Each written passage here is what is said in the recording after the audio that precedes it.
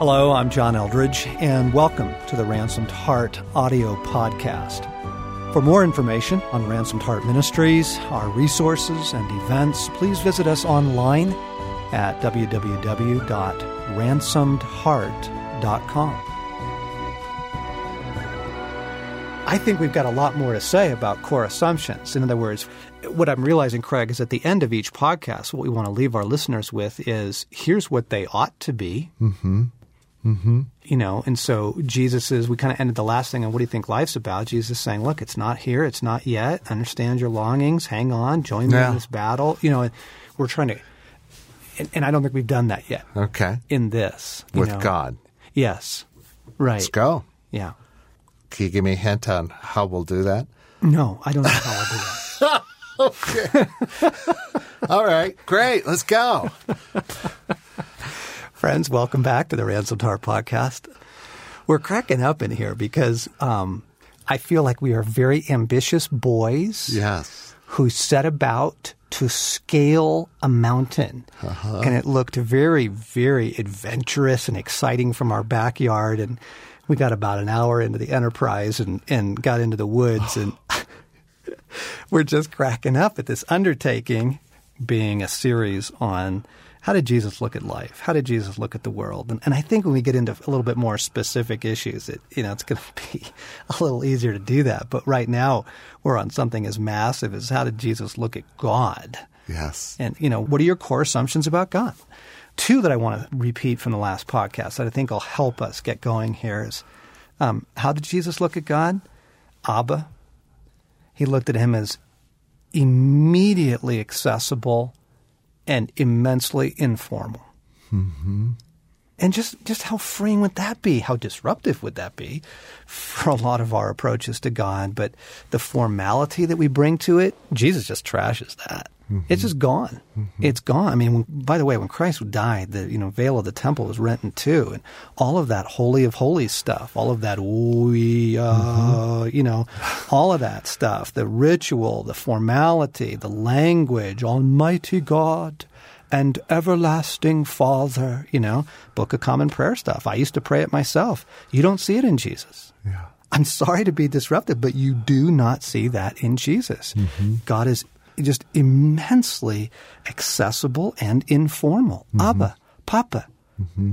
And so there's two assumptions. Yeah. I mean, just as you're saying that, John, I'm thinking Jesus joined at the hip with God. There's this intimacy, and I go to Ephesians and just the comparison of our relationship with God is being like the intimacy of marriage. There's joined at the hip marriage, this intimacy that is not only modeled, but we're invited into. Gee, that's just radical. That's so radical, both for the world and for the church. Mm-hmm. That the assumption is that the goal is an intimacy so close, it's simply union. Mm-hmm. Yes. Madame Gaio wrote the book, The Soul's Union with God. Union, intimacy, St. John of the Cross, oneness, beloved. That's an assumption. The vine and the branch. Yeah, that Jesus makes. That I'm not asking you to believe in me. Mm-hmm. I'm asking you to be one with me. Yeah. Yeah. That's just radical. You don't just believe in God. Don't just honor him, revere him, bow the knee to him. That's not the point. Again, that's religious stuff. The invitation is intimacy. The invitation is oneness. Yeah, yeah. What other assumptions do you see Jesus making about God? What are his core assumptions about God? John, another assumption here is one point in the last podcast, you said, you want to know what God is like, look at Jesus. And the way you framed it is, he came, here he was. And I think one of the assumptions is that God just wants to disclose himself. Make himself known.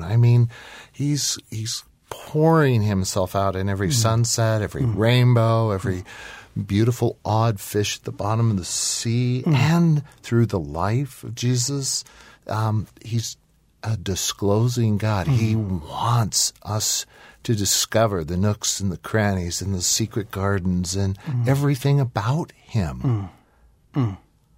That's disruptive. That's good. I mean, it's wonderful news, but it's a disruptive assumption because I'm suddenly realizing, is that how I look at God? Today, in this moment, as you drive home. Exactly. Am I looking for God's ongoing disclosure of himself in my life? Do I expect that? Do I look for it in all kinds of ways? Yeah. Nature, people, music, scripture, Jesus. That's huge. That's absolutely huge.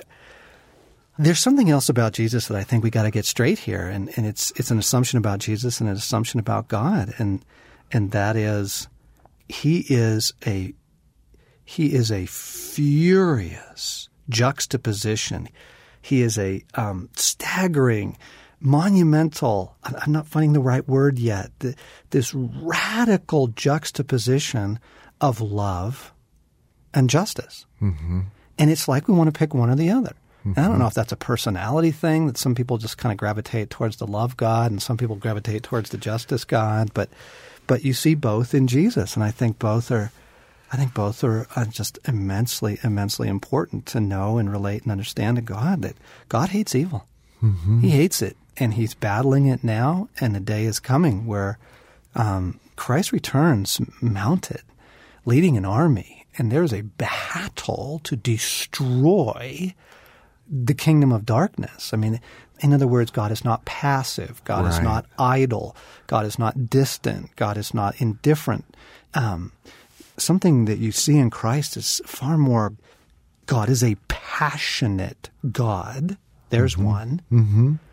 And among God's passions is that evil be crushed, defeated, destroyed, named for what it is, and not made some passive truce with, but fought, battled, brought down. That's what I'm trying to describe. You know, yes, a God of love, but a passionate God that has a mission. Yeah.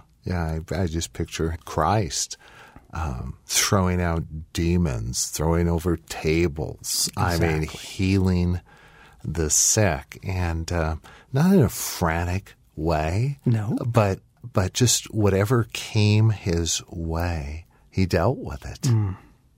I just remember something else that I think it's Tozer that said, God waits to be wanted. This is also true. Again, just thinking about how God went about the whole thing called Christianity. I mean, God has the capacity to simply, do whatever he wants, seize all the television stations and broadcast on them. He could have just simply appeared, physically to every human being on the earth and said, look, you have a choice. I'm here. What are you going to do with me? He didn't. There's this other way that he has with the world. And, what we would look at as the slow, bumbling expansion of Christianity, trying to tell people the good news about who God really is and the coming of Christ. It looks pretty awkward to me. It's certainly inefficient. But one of the qualities to it is it's not overwhelming. It's not overwhelming. God waits to be wanted. There's something about God that woos us, but there's something about God that also, he wants to be loved. It's not a terrorize the world and get everyone to bow the knee kind of approach to making his kingdom known. It's this awkward, slow approach that seems to, in some ways, honor human decision-making and desire. Yeah. And that's, as you're saying that, I'm just thinking of the word we've used quite a bit already. He's so disruptive. I mean, what he asks us to do, how he comes to us, how he makes us self-known, and maybe what I'm trying to say, he's so personal in this intimacy. I mean, it's just amazing how he speaks to you, John, how he speaks to others on the team through different things. Yes. And how he comes to us in some unique, personal way. Yes. Yeah. Yep, it is. And friends, I'm just aware of, if our conversation is doing nothing else but helping to surface what your assumptions about God are, then we're serving our purpose. Now, we're trying to chase down what are the right assumptions about God as reflected in those that Jesus held, just as we wanted to chase down what are the right assumptions we should have about life and what life's about. But if all we're doing is provoking you to think, what are the assumptions that I hold about God? And where did I get those? Yeah. Where did I get those? Where did those come from? And do they align with Jesus' assumptions about God? Yeah. And your assumptions may be sincere. They may even be based on Scripture and tradition and family. But the ultimate question is, are they true? Exactly. Yeah. Yes, sincerity is really big in the current world. It's not the views you hold, it's how earnestly you hold them. But that's just simply not true. You can be sincerely wrong. Let me add another assumption, Craig, that you brought up. He's returning. That there's a day of reckoning. Jesus holds that. He holds that very dearly to his heart. He seems to pin a great deal of hope on that in his life and in his own death and resurrection and in his promises and assurances to the disciples that there is a day of reckoning. And I just think, oh my goodness, is that even anywhere in our assumptions about God? That, again, not trying to appeal back to the mistaken, frightened, religious imagery that's been foisted on people, especially through, I think, what would be considered high church or overwhelming liturgy. And again, I've been in those churches and I draw a great deal of good from them. I'm just saying, let's make sure that our assumptions about God are shaped by Jesus and not by our experience. There is a day of reckoning, right? God is a God who is absolutely, utterly, totally committed to settling all accounts. You know what's amazing to me about that, John? And it seems like our hope is pinned to his coming again. And I just find that amazing because I find most people, his coming back doesn't elicit hope. And, it isn't tied with hope at all. Why not? I'm not sure. I mean, you just... Because they're busted? Is that... Maybe that's it, actually. That's just Here would be another great way of fleshing your assumptions. You're going to see Jesus face to face today, one day. What's your reaction to that? Yeah. And for me, it's like... I see it in the Psalms. David just clinging to the fact that all the injustice and righteousness will be made right. Yes. And for me, as you talked about, we were designed for Eden, finally. Yes. And every obstacle, it's like he's a God who's made promises and he's true to the promises. He is true and forever true and faithful to bring them. Let me give a couple more before we wrap up today's podcast. And they seem so obvious. That's why I think we ignore them and just stumble right over them. Jesus' view of God, that he's a person, like with a personality. He has a sense of humor. Did you know that God has a sense of humor? That he's playful, that he's cunning, that God has likes and dislikes. Just for example, in the personality of God, he's not an idea. He's not an idea. He's not just a force, even a force for good. He's not just virtue. He's not just ethical or righteous. He is a person. And this is so crucial. And one of the things that will help us get this is look at how immensely creative he is. The most interesting people I know are creative people, whether they're bloggers or dancers or musicians, or poets or builders. The most interesting people are always creative people, aren't they? Well, God is the most creative. His creativity is absolutely phenomenal. I don't think we think of him like that. I don't think we think person. Again, even the word God is a problem. because it's vacuous, it's lofty, it's somewhat removed. Jesus, Jesus, probably be a really, really good thing, by the way, to just substitute Jesus for a while. You don't talk about God. You talk about Jesus. You don't pray to God. You pray to Jesus.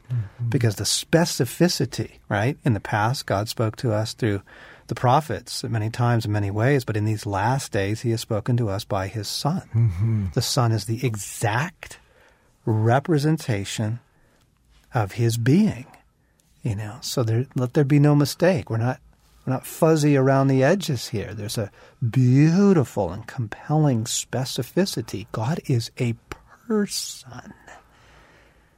It would probably do our listeners good to take a chunk of time in a setting that just is quiet or conducive to them being reflective, and just to ask God, what do you like? Come to me. Make yourself known. Just the humble posture of I'd love to know you as you are. And gang, one of the first things he'll do, I'll almost guarantee it, is he'll ask you, well, what do you think I'm like? Because he loves to surface our assumptions. He loves to surface our assumptions. And that's what the whole series is about. Frankly, that's pretty much what your whole life's about, is God's trying to surface your assumptions of what you believe about everything. But what a wonderful exercise, Craig. That's so good. God, show me, and show me what I think you are. Expose my assumptions so that you can heal them. Yes. Okay, so much more to say. Thanks for joining us. Multi-part series we're doing on how did Jesus look at the world? How did he look at life? We don't want to call it worldview because that just associates so many dry, sterile, just dead academic process, when in fact the assumptions that you hold, the way you interpret life is everything, gang. It's either going to rescue you or it's going to destroy you. And so it's pretty important. And that's why we're doing this series. Hope it's helpful. For more, come to our website at ransomedheart.com.